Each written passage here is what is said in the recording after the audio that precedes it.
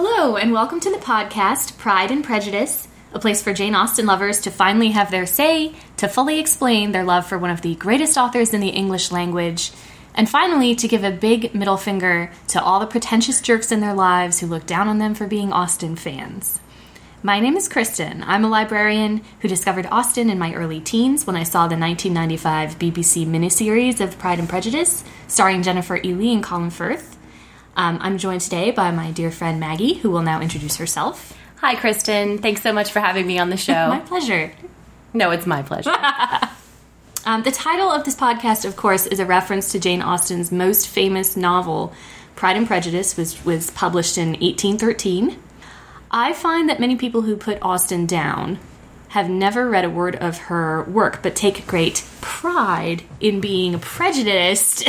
See what I did there? Facepalm. Against her work because they think it's just romance and bonnets. Do you have the same impression, or when people... I find that when I tell people that I'm reading Austen, or especially watching a movie adaptation of Austen, that you get the eye roll, not necessarily someone going off on a railing against you. But there's definitely a certain amount of, oh, God, you're such a girl reaction. And it's always, you're such a girl, too. Mm-hmm. Would you say that's because of the patriarchy? It's definitely the patriarchy, and I will flip this table over if you give me the opportunity, ladies and gentlemen. No, but that's a real problem. Honestly, I feel like it's been a huge problem in my life. Obviously, I'm related to men and friends with men and have lost face repeatedly by saying that I'm an Austen fan. And they get this attitude, and they think they act superior to you. They think less of you because they think you're admitting to liking, a trashy romance. And also they think that's like some kind of womanly weakness. I think a lot of this goes back to what you were saying, though, about how it is considered just romance novels. People who have not read Austen, they think that she gets filed under the romance category rather than under literature, and even one of the greatest English writers of all time. And I think maybe, I don't know how much of that is a remnant of when she was published. She was one of the few female writers at the time, and how much has kind of carried through to our current day. But I think that people who are not familiar with her work, and maybe are only familiar with her movies and some of the hysteria that has resulted from the movies and the brand, she is only seen as a romance novelist, which is certainly not the case. Right. She has been a commercial success in modern day when she's been adapted because the focus is always on playing up that element. But there is so much. I mean, there's so much there. There's so many useful ideas. There's so many interesting thoughts. And there's so many, characters that really just stay with you. And I think teach you a little bit about, people. I mean, and that was the case for me. As you know, Austen, it's even more hurtful to me when people put down Austen and think they're being funny to my face. It's, just hilarious that I've admitted to the world that I like Austen, because it's almost like admitting nowadays that you're a huge Twilight fan or a huge 50 Shades of Grey fan, and it's completely not even on the same level. Well, like you said once, I never put anyone's fandom down. That's copyright Maggie. You said that. Don't put anyone else's fandom down. I don't want to put Twilight or 50 Shades down. However, I do want to make the point that this woman is being studied. People are making careers out of studying this woman's work. I mean, she is not the latest flash in the pan.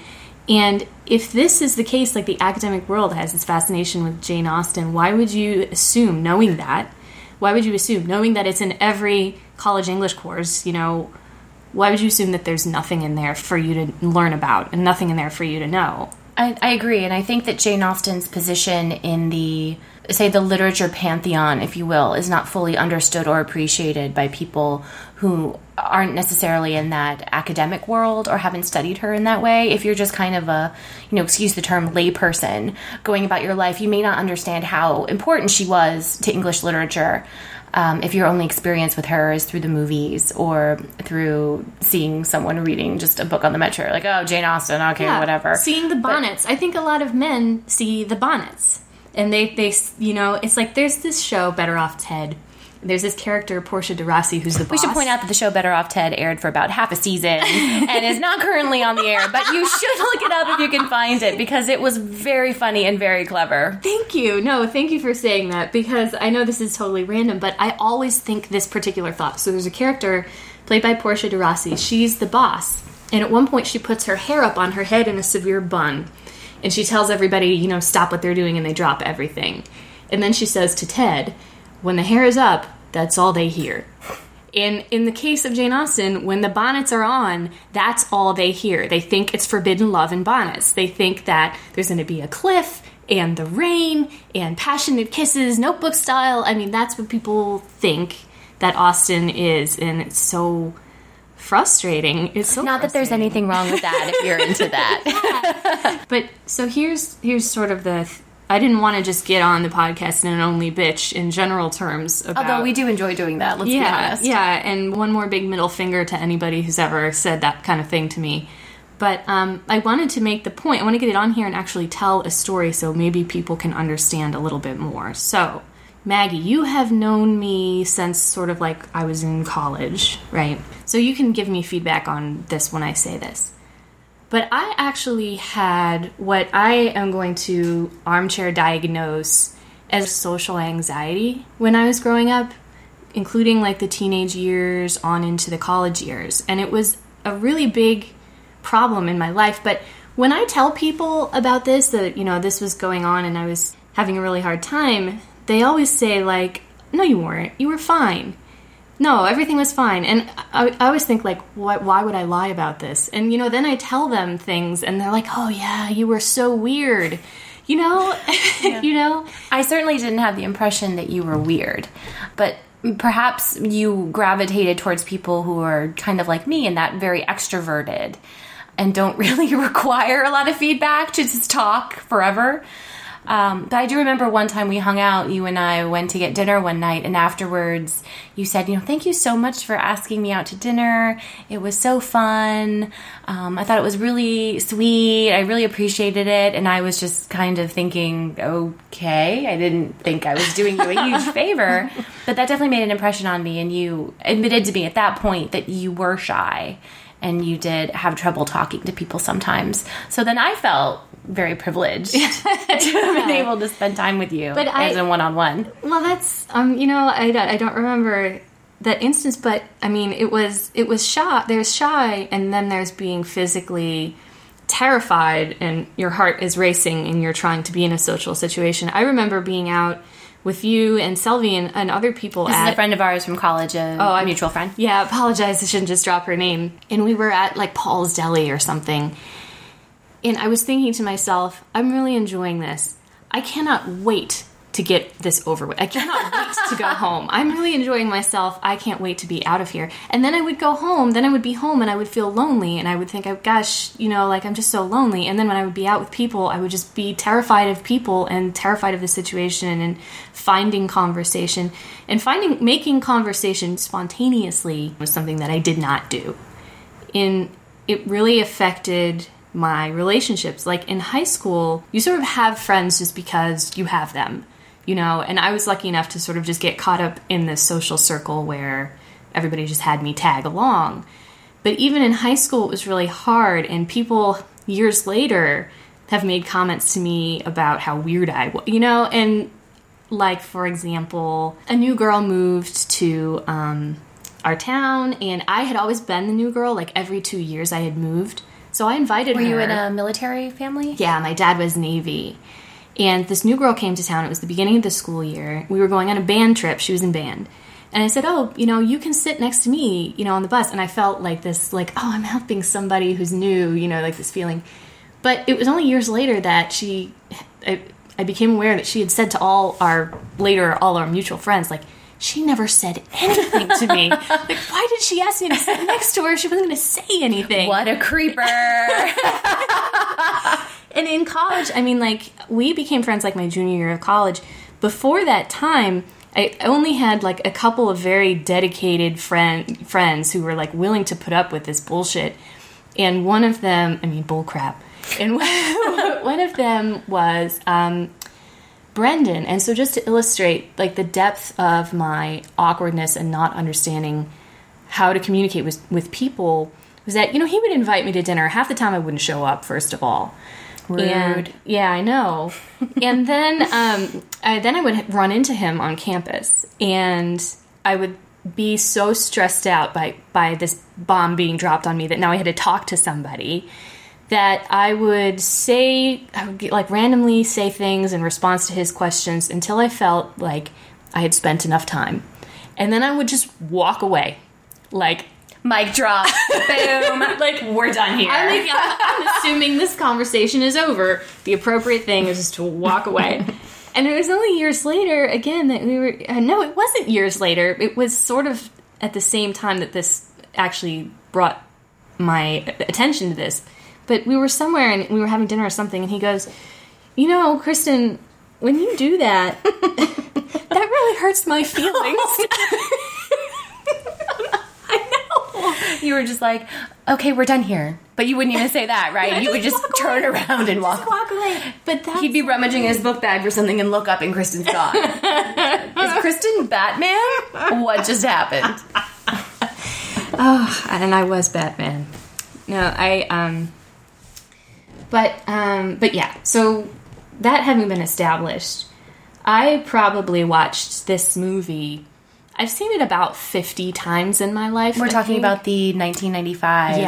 Yes. No, thank you. The 1995 BBC and A&E. That's right. Don't forget A&E. I always do, because it's just such a mouthful. Version of Pride and Prejudice. I saw it as a teen. First, I had it taped off of the TV. My mom made a VHS as my mother and I did as well. Yeah, and then when we finally got the 6 cassette tape. Yes, we had that as well. Yes, because it's a 6 hour long, it's 5.5 hours long, and so when we got it on VHS, it was 6 tapes, and you memorize, you know, when the tapes start, when the next one, anyway, and then, you know, you get the DVDs and so on, but I'd been just, like, watching it religiously. There was a period in my life where I just watched it every weekend, like, that's what was on my agenda. It was the original binge watching before Netflix. People would just watch Pride and Prejudice all weekend. It was, you could definitely binge it because you just get so into it, but it wasn't because I was in love with Colin Firth. It wasn't because I just had to see their love story over and over again. It was because this movie was trying to tell me something. There were many ideas in this movie that I was trying to absorb and understand that were about this problem that I had. And it's a very educational movie for the socially awkward. Austen is so skilled at showing us people who are bad at being social for whatever reason. And so I assume you're referring to Darcy as a sort of model of social anxiety, and so he gets this reputation of being overly proud. Yes, and as you watch the movie, you know, and on the face of it, you know, the book is called Pride and Prejudice. I mean, he is proud. But what you come to figure out through watching the movie is that his pride is a rationalization. Well, I'm just better than other people. That's why I can't socialize. That's why I don't feel at home with them. That's why I don't have conversations like normal people do. And because he's so wealthy, he gets away with that. And nobody challenges him on it. Nobody calls him on it. And it's the story of him being challenged sort of for the first time by Elizabeth, this amazing woman who then he becomes really, really into. Elizabeth Bennet, as you know, I mean, how would you describe her? The ultimate socializer, right? She is charming, I think is kind of witty is probably the number one word you hear to describe Lizzie. She always has, she always has a comeback. She always has a little remark to make people laugh, but it's never mean-spirited, or it's never purposefully mean-spirited. There are certainly times when she speaks out of anger, when she knows how to wound people, but she's never mean-spirited. She, I think, enjoys the foibles of the people around her. She does. She is intelligent, just as Darcy is.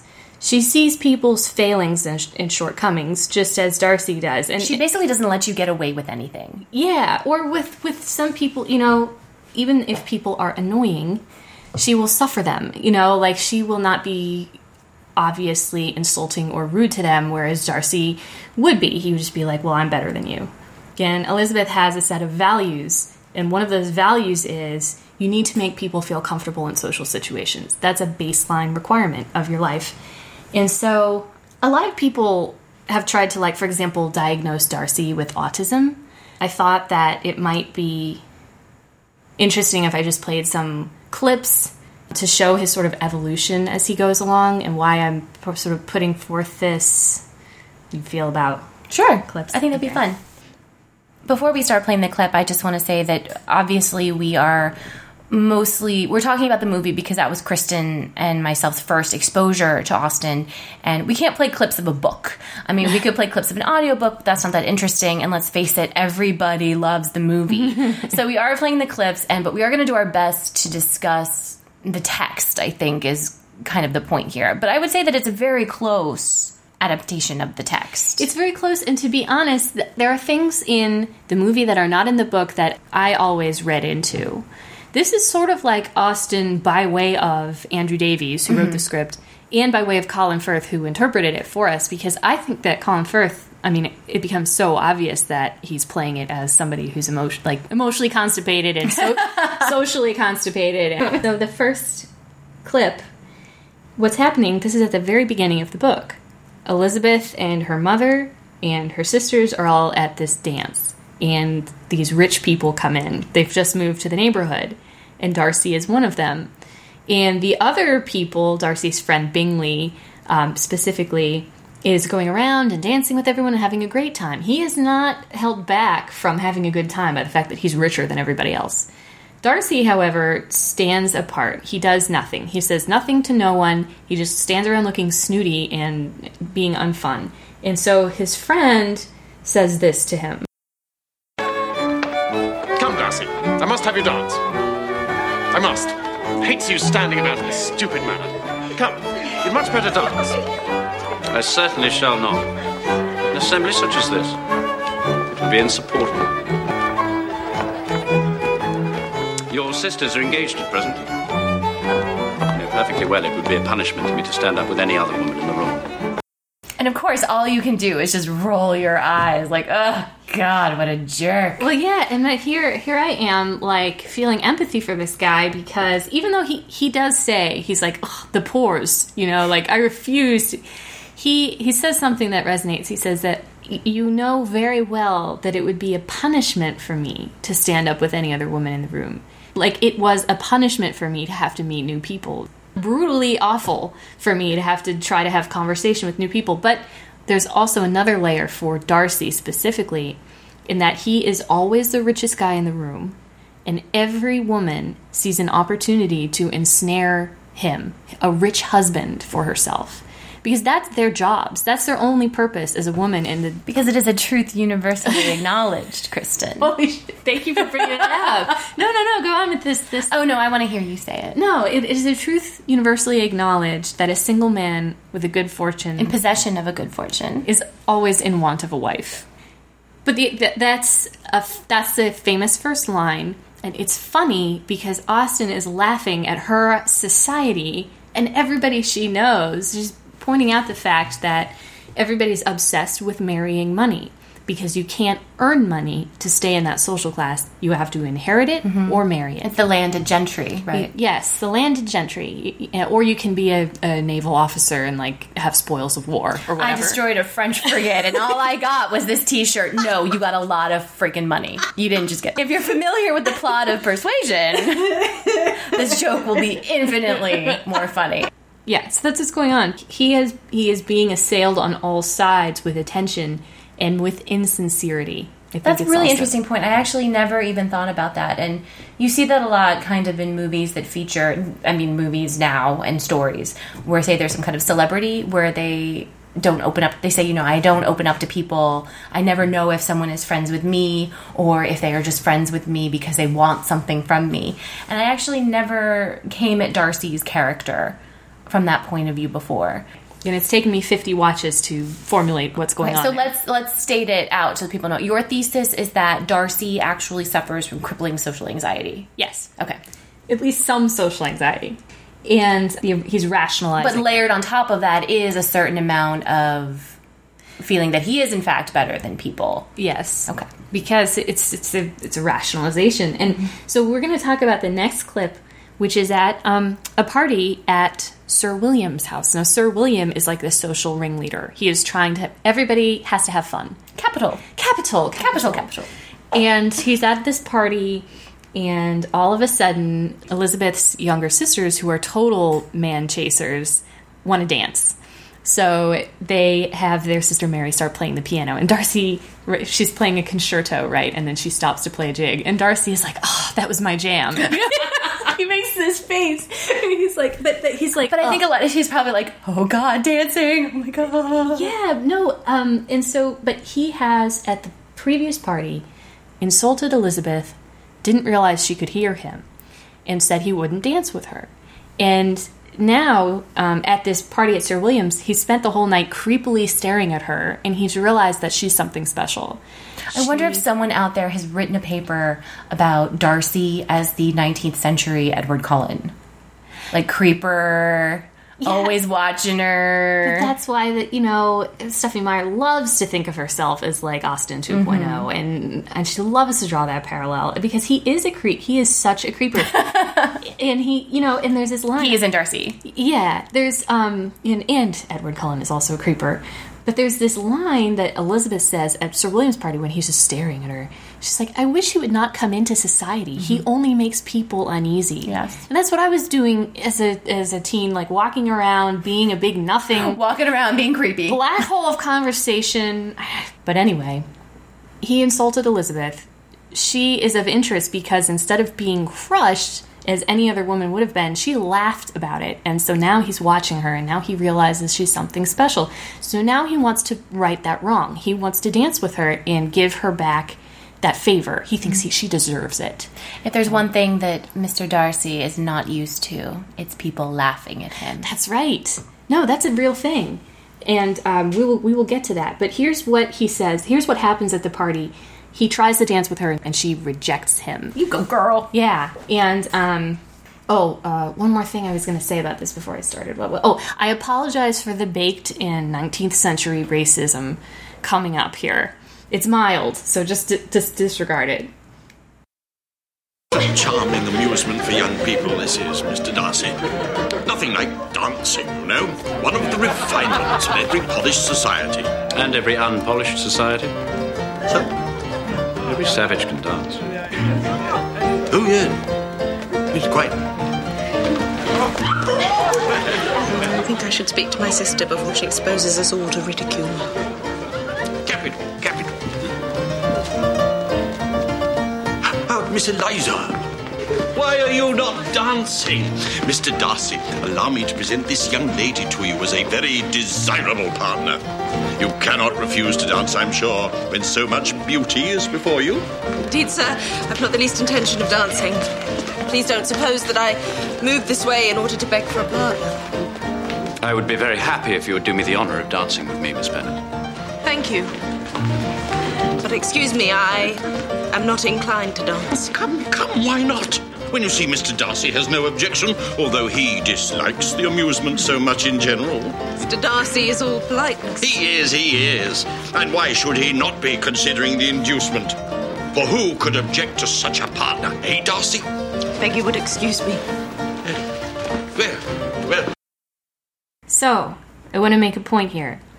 He is looking at these people dancing, which he thinks he's better than this. He says, any savage can dance. Immediately, when presented with the opportunity, he tries to dance with Elizabeth. He can't.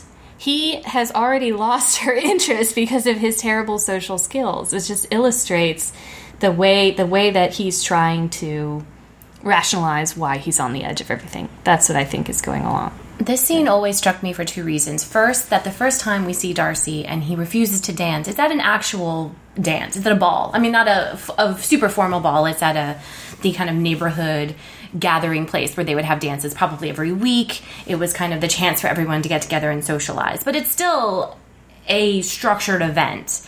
And to dance there would be a punishment. And yet where this scene takes place, it's at some dude's house. It's like they roll up a carpet and there's 6 people dancing. Yeah. And the fact that he even deigns to dance at this establishment versus an actual dance hall, I thought was very surprising and almost shocking that it's like a bunch of 15-year-olds dancing and then it would be Darcy and Elizabeth. Yeah. And that, to me, was a clear indication that he was really interested in her. The other thing that struck me about this is how hilarious the look is on Sir William's face when Darcy says the "any savage can dance" comment. And Sir William is just like, I don't know what to do. How do I respond? That was really awkward. Yeah.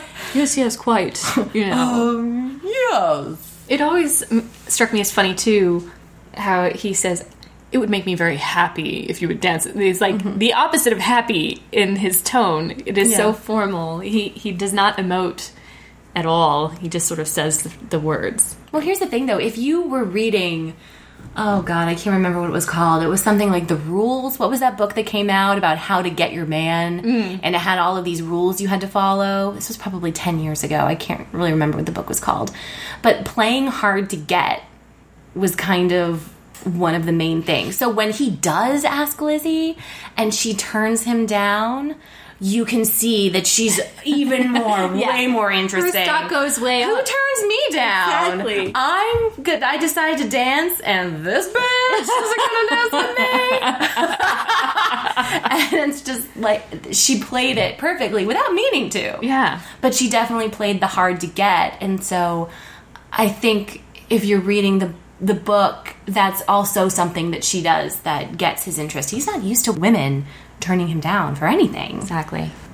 So the next clip, okay, so there's some additional stuff that happens. So what happens is Elizabeth's sister Jane is sort of in love with Mr. Bingley, Darcy's friend. She goes to his house to have dinner with his sisters. She gets wet along the way, and of course in Austen... She gets rained on. If you get wet in Austen, you are going to get sick. And she gets sick, and she is very sick. And so she stays at their house in her sick bed, in the Bingley's house, and Elizabeth comes to stay with her and be her nurse.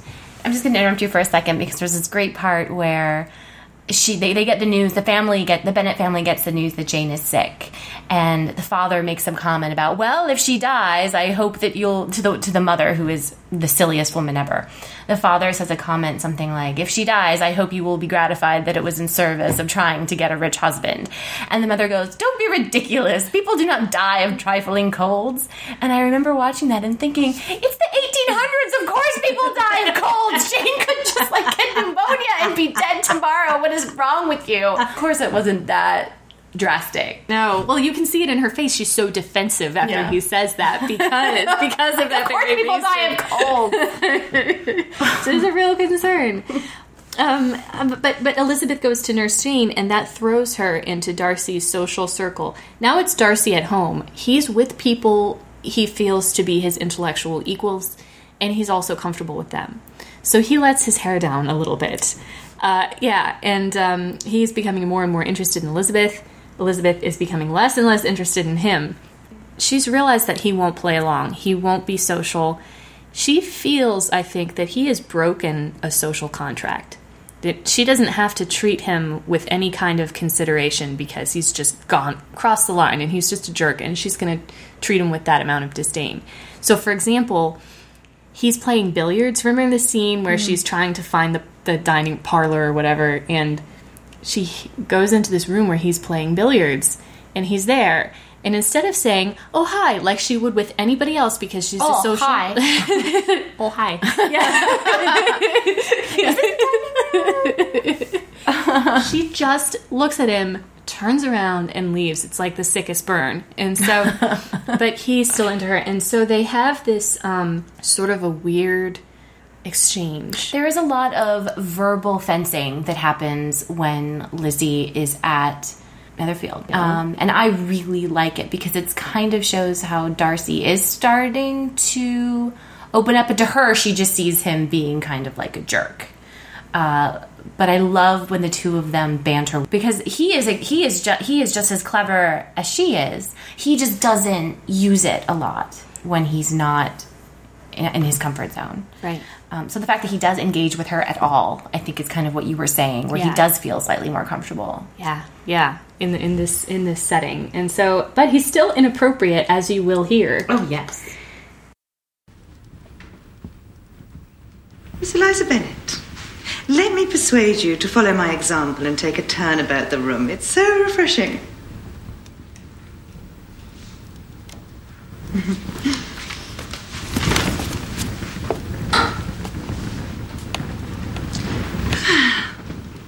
Will you not join us, Mr. Darcy? That would defeat the object. What do you mean, sir? What on earth can he mean? I think we would do better not to inquire. May we insist on knowing your meaning, sir? Why, that your figures appear to best advantage when walking, and that I might best admire them from my present position. Shocking, abominable reply. How shall we punish him, Miss Eliza? Nothing so easy. Tease him. Laugh at him. Laugh at Mr. Darcy? Impossible. He is a man without fault. Is he indeed? A man without fault. That is not possible for anyone. But it has been my study to avoid those weaknesses which expose a strong understanding to ridicule. Such as vanity, perhaps, and pride. Yes, vanity is a weakness indeed. But pride, where there is a real superiority of mind, pride will always be under good regulation. I have faults enough, Miss Bennet, but I hope they are not of understanding. My temper I cannot vouch for. It might be called resentful. My good opinion, once lost, is lost forever. That is a failing indeed. But I cannot laugh at it. I believe every disposition has a tendency to some particular evil. Your defect is a propensity to hate everyone. Well, yours is willfully to misunderstand them. Shall we have some music? Oh, God, they're so great. That's the famous, don't you want to walk around the room with me sort of intro that everybody laughs at, like this is what they do for fun. They take a turn about the room. Well, you can only play cards for so long. So there are a couple of things here. And there's a lot to unpack here, and I'll just point out a couple of things. So the first thing, it's exactly as you said, Maggie. He doesn't want to be laughed at. And the same is true of me, and has always been true of me. I'm already so socially awkward that when people tease me and laugh at me, even though I can understand that they're trying to be friendly, like I can understand a lot better now than I used to, it still puts me in a really unsure footing because I never know whether people really like me or want to be around me. And when people tease me, it makes me think, well, do they really mean that? Like, how do they really feel? Hashtag kidding, not kidding. Yes, yeah, exactly. Is that a joking on the square kind of thing? And people have done that to me. And so, now that I know that that's, sometimes people really expressing their real opinions, inside every joke there's a kernel of truth. And he wants to be above all of that. I don't know, obviously he's a fictional character. I don't know what's really true about him, but I always saw that as him being withdrawn, again, because he's uncertain and rationalizing it. So what I really like about that exchange in particular is that he's basically trying to flirt with her. When they're walking around the room, that would defeat the purpose. I can see your figure from best advantage from here. Eyebrow waggle. Yeah. He's trying to engage her. He's actually trying to flirt with her, and she's just kind of like, no.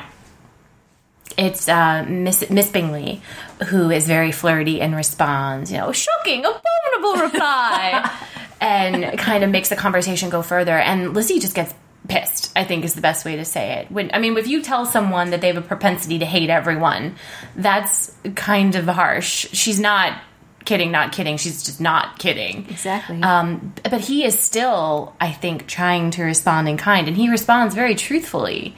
So I think at this point, to him, he is like basically waving a red flag that says, I like you, but she just still thinks he's being a jerk. Yeah.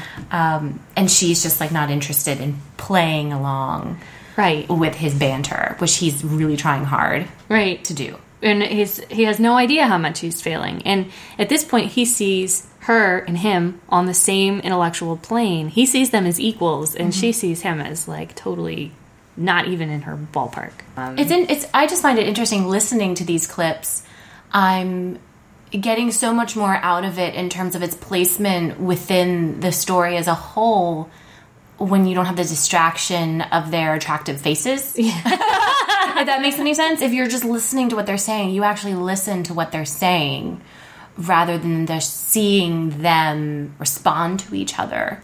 And so I kind of, as we're playing them and I'm listening to them, I'm kind of thinking of all these new thoughts, and your comments are definitely making me think of things that I hadn't considered before. But even just listening to the clips, I kind of pick up a lot more. Every time you see this movie, you notice something else. But yeah, no, their relationship continues to fall apart. And then what happens is that Elizabeth meets someone she does like. He is also a social masterpiece. He is amazing at socializing. When they start talking, she realizes right away, he says something like, oh, it's going to be a wet night. She thinks even the most threadbare topic can be rendered interesting by someone who's good at having a conversation. Yeah, you know who else was a really good conversationalist? Ted Bundy. I'm just saying. And that's exactly the point. She thinks the manners make the man. She thinks this guy is so considerate of the people he's conversing with. He makes them feel good. He keeps an interesting conversation going. I mean, being good at interacting with people is a huge value in Austen's world, in her worldview. I don't think this is the clip that you're going to play, but I know that one of the things in the movie that's made clear is when he catches Lizzie's attention is when Lydia just invites him along to a party that they're going to. Yeah. And she's like, oh, you should come. Everyone will be there. And he goes, I would love to join you if the hostess would be kind enough to extend the invitation. And Lizzie, they do a cut to her where she looks up and takes notice and thinks that was actually really polite. I'm intrigued by him now. She's impressed. She's intrigued. Hey, a guy who has actual good manners. He's not going to just show up at this person's house uninvited. Right. Which, is that rude? Because I actually do that all the time. Is that considered rude still? Well, we're not in Regency England. Right. So when I just show up and I'm like, hey, Kristen. You're always welcome in my home. Oh, well, thank you. But yeah, so right after she meets him, though, he divulges to her that, oh, too bad, Darcy has ruined me financially. I knew Darcy when I was growing up. He's ruined me. And that means that Elizabeth can't marry this guy Wickham. He's not even in her realm of who she can marry, because she has no money either. Yeah, we should point out that Wickham, for those who aren't familiar, Lizzie is from I would say middle class kind of family. Like, they have an estate, but they have her father has 5 daughters.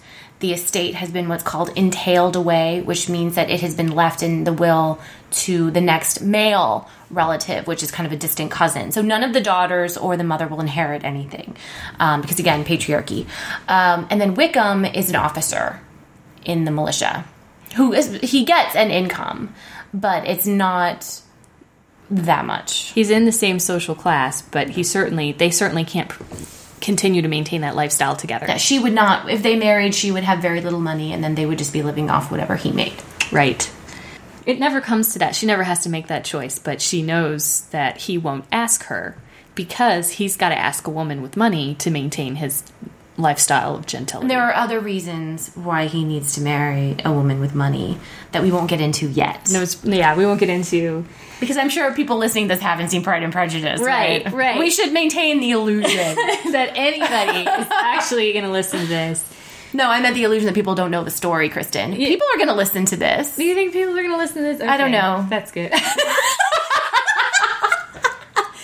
Well, I guess I better get to the content then. So, there, in the next clip, Darcy is even more interested in her. She is even less interested in him, and he finally gets her to dance with him.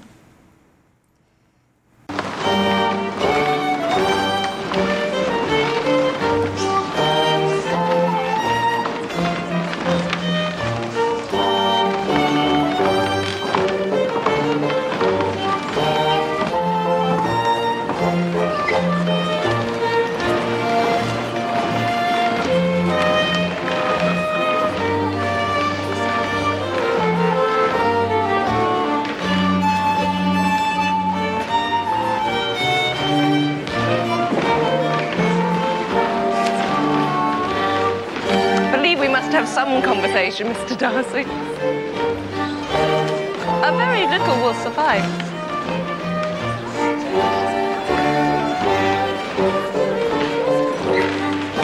You should say something about the dance, perhaps. I might remark on the number of couples.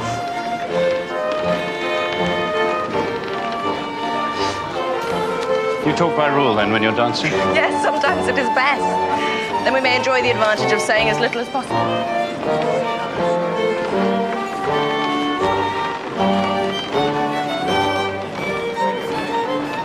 Do you consult your own feelings in this case, or seek to gratify mine?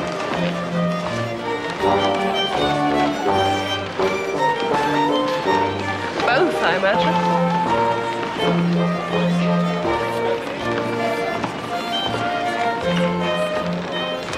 We each have an unsocial, taciturn disposition. I'm willing to speak unless we expect to say something that will amaze the whole room. This is no very striking resemblance of your own character, I'm sure.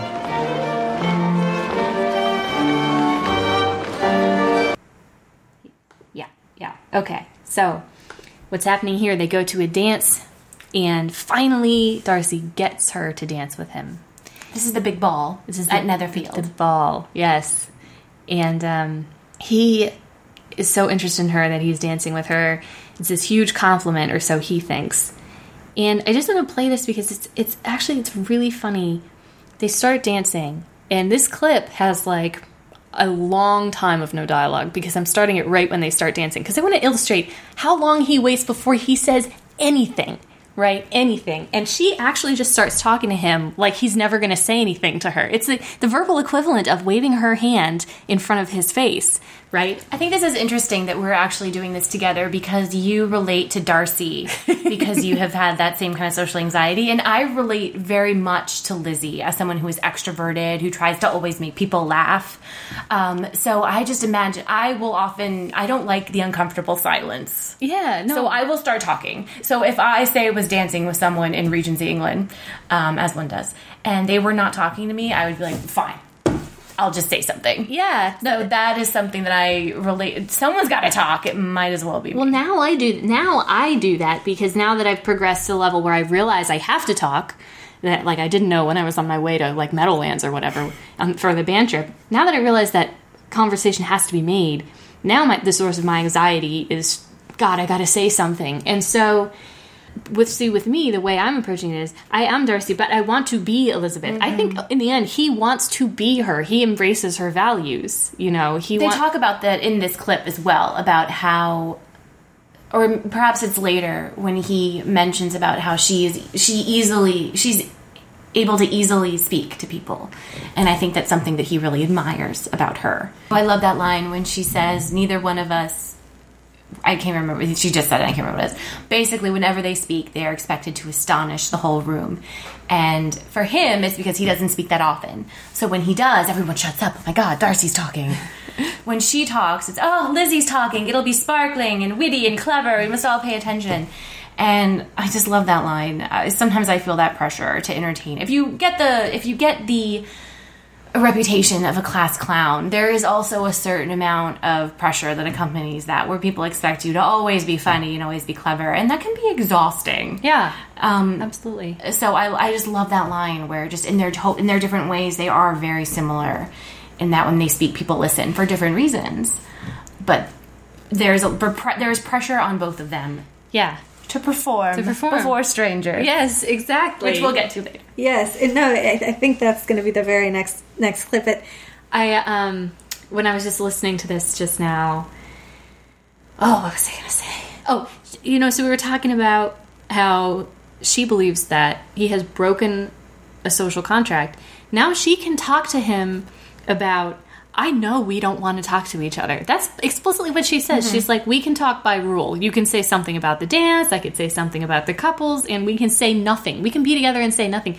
And she knows how to do this. She's the master of empty conversation because that's, something that she can do. And he does not. And when he says, do you seek to gratify, do you consult your own feelings or seek to gratify mine? He's curious. He doesn't understand. Does she think that I don't want to talk to her, or she doesn't want to talk to me? He doesn't really understand her gist. It seems to be that also one of the things that I also, when I was younger, this will probably be very shocking to you, had a certain amount of social anxiety when I was in elementary school. I would actually make myself physically ill whenever my mother would take me out to a restaurant in public. And that's something I got over, clearly.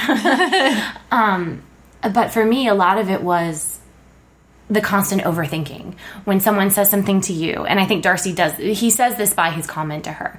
Everything someone says to you has to be interpreted, and you have to fixate on it. And did they mean this? Did they mean that? Or like you were saying, when someone's laughing at you, were they serious? Were they not serious? And that's part of what makes the anxiety, is the constant overthinking. Absolutely. Of everything that is said to you. Yeah. Yeah. And so I think I don't know if he's just a kernel. He has a kernel of curiosity there. And by the way, here's a bonus clip when we're talking about manners that he doesn't have. This is him. She says to him something about Mr. Wickham. Oh, makes a barb at Darcy about Wickham. And he says this.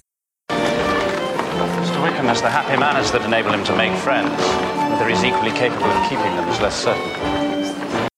He's almost disdainful of the fact that Wickham can make friends, but there's like a hint of jealousy there too, isn't there?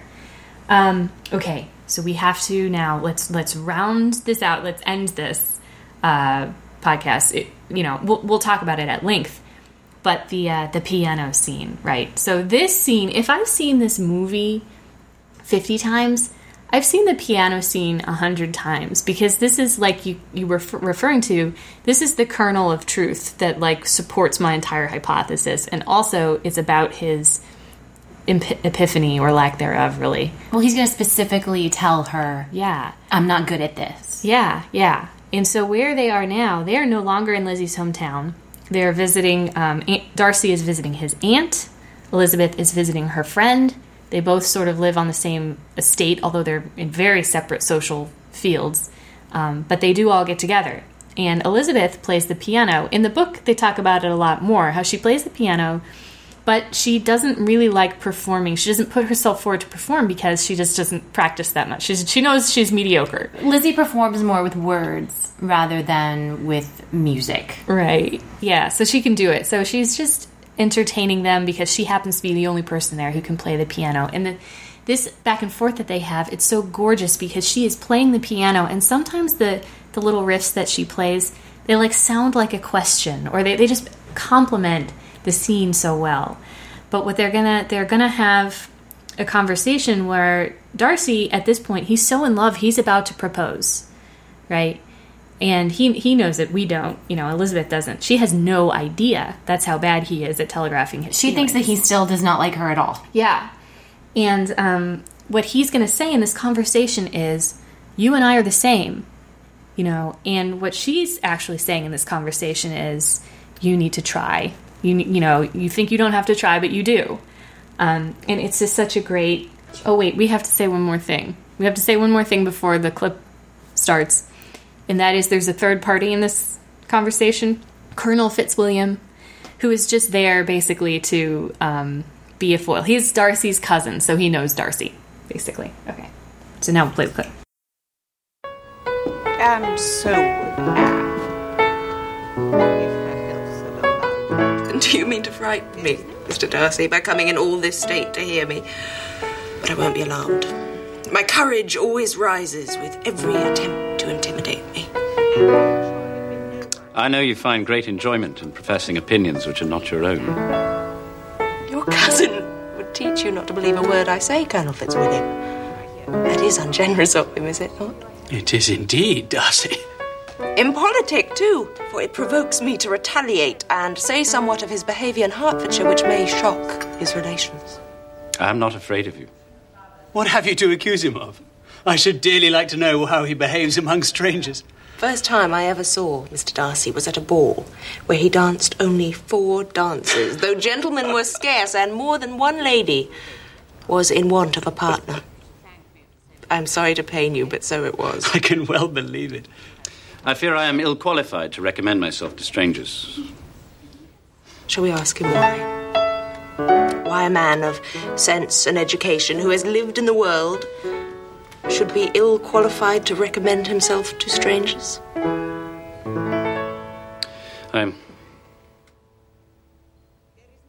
I have not that talent which some possess of conversing easily with strangers.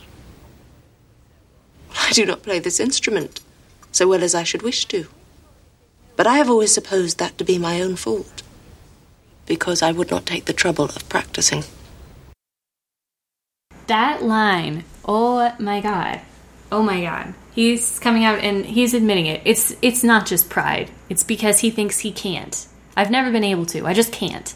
Well, that was like me. Like, I thought that I just could not. Right? And then I watched this movie 50 times and tried to parse this scene. And what was hard for me is that I am not a man of sense and education who has lived in the world. I was still... You're not a man of sense and education? Not when I was watching this movie. I'm only halfway there. Now. Debatable that I'm halfway there. But, yeah, exactly. And, it is a man thing, patriarchy and all that. It's harder to be a woman. You do sort of have to be quieter and not speak up. But anyway, he says, I just can't. And she says, look, nobody is born knowing how to have a conversation. This is something that is an acquired skill that takes practice, just like my piano playing. Right. And then he says this. You're perfectly right. You've employed your time much better. No one admitted to the privilege of hearing you could think anything wanting. We neither of us perform to strangers. He's missed the point. All right. And he still says, you and me, I don't perform to strangers. I'm just like you. You don't like playing piano for strangers. You save that part of yourself for a more intimate situation. And so he still believes in his value system. And he has not yet come over to hers where he has not yet accepted that he does have to try. Now, I want to ask your opinion on something, because my mother and I have actually had a long-standing disagreement about that last part, where he says anyone who's had the privilege of listening to you no one could think anything wanting.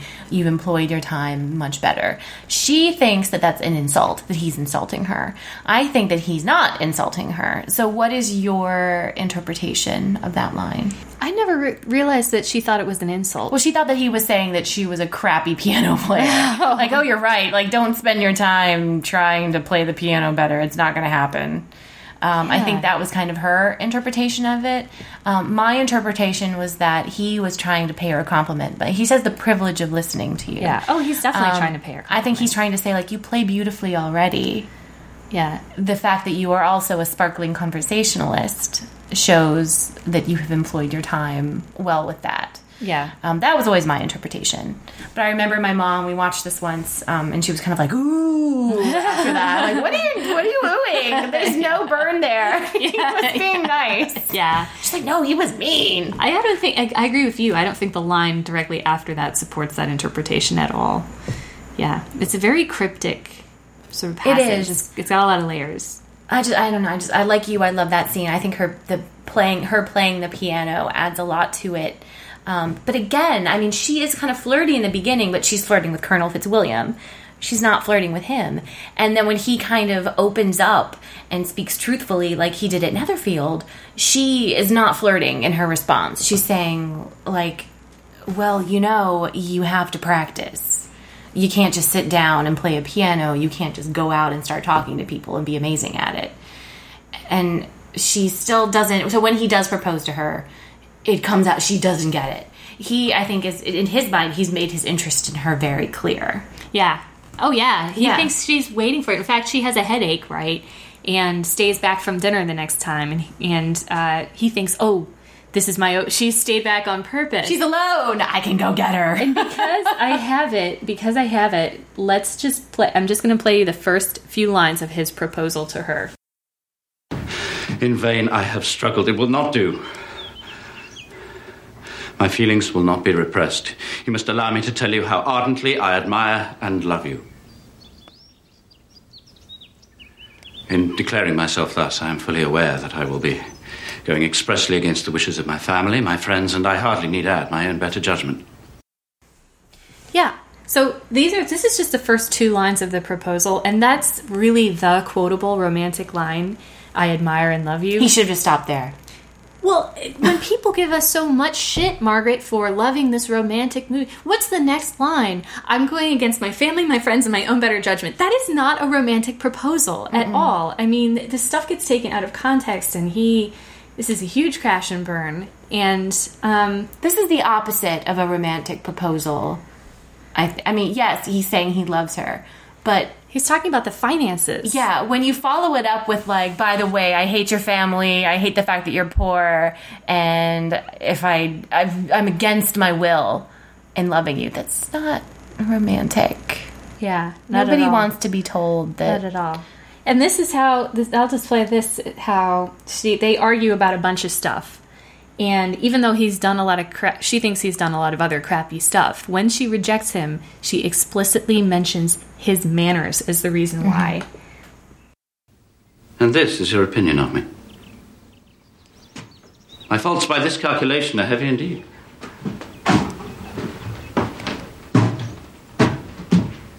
But perhaps these offences might have been overlooked had not your pride been hurt by the honest confession of the scruples which had long prevented my forming any serious design on you.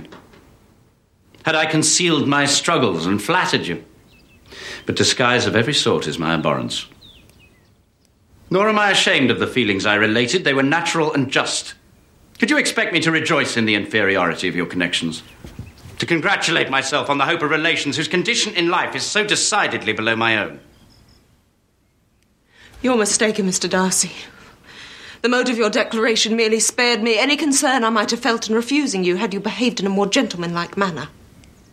You could not have made me the offer of your hand in any possible way that would have tempted me to accept it. From the very beginning, your manners impressed me with the fullest belief of your arrogance, your conceit, and your selfish disdain for the feelings of others. I had not known you a month before I felt you were the last man in the world whom I could ever marry. You have said quite enough, madam. I perfectly comprehend your feelings. And now have only to be ashamed of what my own have been. Please forgive me for having taken up your time and accept my best wishes for your health and happiness.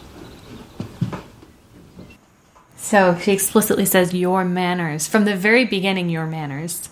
And this is going to haunt him. Yeah. That is a hard scene to watch because they both basically know exactly what to say.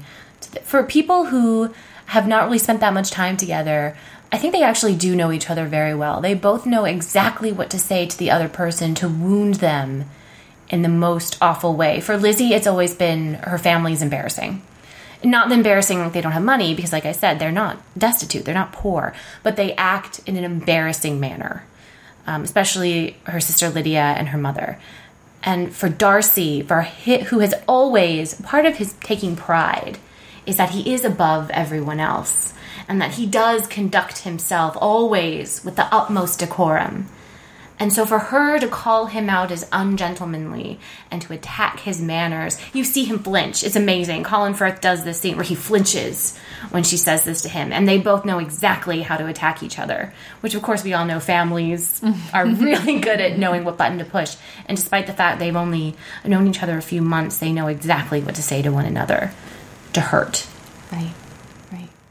So I know because of time, we should probably... Do you want to do like end the podcast here and then do like a part 2? Sure. I think that the public is crying out for a part 2. Obviously. We can't leave it here with our two lovers separated by this awful, awful proposal where he basically was like, your family's embarrassing and you're too poor and I really wish I didn't love you, which is awful, right? I mean, we can just all agree that it's just... Yeah, not a nice way to ask someone to marry you. Not at all. But we have to get to the happy part. I know. Oh God, am I now playing into the whole thing about like why people don't think Austen's stupid because I get all excited about the happy ending? No, because this is a serious, real human story about actual human problems that don't just have to do with kissing in the rain. Like this, there is something here. And by the way, like, you know, a lot of men, they say, oh, it's so girly, and they say, oh, it's a romance, it's so girly. Like, don't lie to me. I know you have romantic feelings in your life. Like, I know you... Also, if I can it's not just men who, I think women, we feel embarrassed about the fact that we like Austen. That's also... you like Austen? Oh, it's not... And, I mean, I'm sure that sometimes you hesitate to tell people about this side of you because you feel a certain amount of embarrassment. And it's always that way. People always see the opportunity for a joke. It's not a joke. I'm not a joke. Okay, Kristen. I know. I'm now holding Kristen's hand for those at home who are listening and cannot hear it. It's hurtful. It's hurtful. I mean, there's so much interesting stuff going on and so much stuff that was pertain to my life that, and people just don't understand. So at least I got to make this podcast. So the next time somebody makes a shitty joke, I can email them a link and be like, listen to this. You'll know how awful you are. I think Pride and Prejudice, the whole novel takes place within a probably 50-mile radius. But that doesn't mean that the themes are not universally truthful. Exactly. About how people relate to one another. It took place a long time ago in a social scenario that we no longer have. And it's still very relevant because it's about people. Just like Buffy the Vampire Slayer, people laugh at it because of the name of it. It was one of the most influential shows of the 90s. It was such a dynamic, amazing show that people love. And to this day, there are people who won't give it a chance because of the name of it. It is some writer on Slate. I meant to look up her name and I totally forgot to. Said this, she was writing about Austen, and she was talking about how people put Austen down and about how it's just women looking for husbands. And she says, it is an unsubtle reader who conflates a plot synopsis with the value of the art. Mm-hmm. Yeah. So, and that's exactly what I believe. Yeah. And just because it's 202 years ago, wow, that Pride and Prejudice was published, doesn't mean that these are not still universal relationships that we have. And I mean, how much time do we spend thinking about who we are going to marry? Even now, 200 years later, as men and women, I mean, we are taught that is, you have to find that perfect someone. And whether you believe in that or not, the thing with the families and how people react together, the economic the way people relate to one another based on their economic status, these are all things that are still part of our culture and our society as coming from a British tradition, if you're looking at it that way. And so I think, like you were saying, people who want to shit all over Austen have not read Austen. Or they read or watched with the idea that they wouldn't like it, and they only saw what they expected to see, which was bonnets, and then they went away patting themselves on the back and feeling smarter than ever and more superior than everybody else than ever. And they didn't try. Yeah, those people suck. Yeah, they do. Yeah, I don't like them. Well, they're missing out. Yeah. Okay, so if you are an Austen fan and you have someone in your life who says things like that to you when they're in the car or someplace where they can't escape, make them listen to this podcast. And I think that will change their mind. Yeah, clearly. At least this part one will change their mind, and we have an amazing part 2 coming up in the future as well. So. Well, thank you, Kristen. I had a really great time. Thank you so much for letting me join you. Yeah, thanks for coming. And thanks, everyone, for listening. And, talk to you soon. Capital. Capital. Yeah, that's right. All audio clips used in this podcast were taken from the 1995 BBC and A&E miniseries adaptation of Pride and Prejudice, starring Colin Firth as Mr. Darcy, Jennifer Ely as Elizabeth Bennet, Crispin Bonham Carter as Mr. Bingley, Christopher Benjamin as Sir William Lucas, Anna Chancellor as Miss Bingley, Anthony Caff as Colonel Fitzwilliam. The miniseries was directed by Simon Langton and produced by Sue Birtwistle, with a script by Andrew Davies and with music by Carl Davis. These clips have been used, we believe, in good faith under the provisions of both U.S. and UK copyright laws that allow for the reproduction of copyrighted material for the purpose of critical analysis. If you would like to contact the makers of this podcast, you can email us at firstimpressionspodcast@gmail.com. Thanks for listening.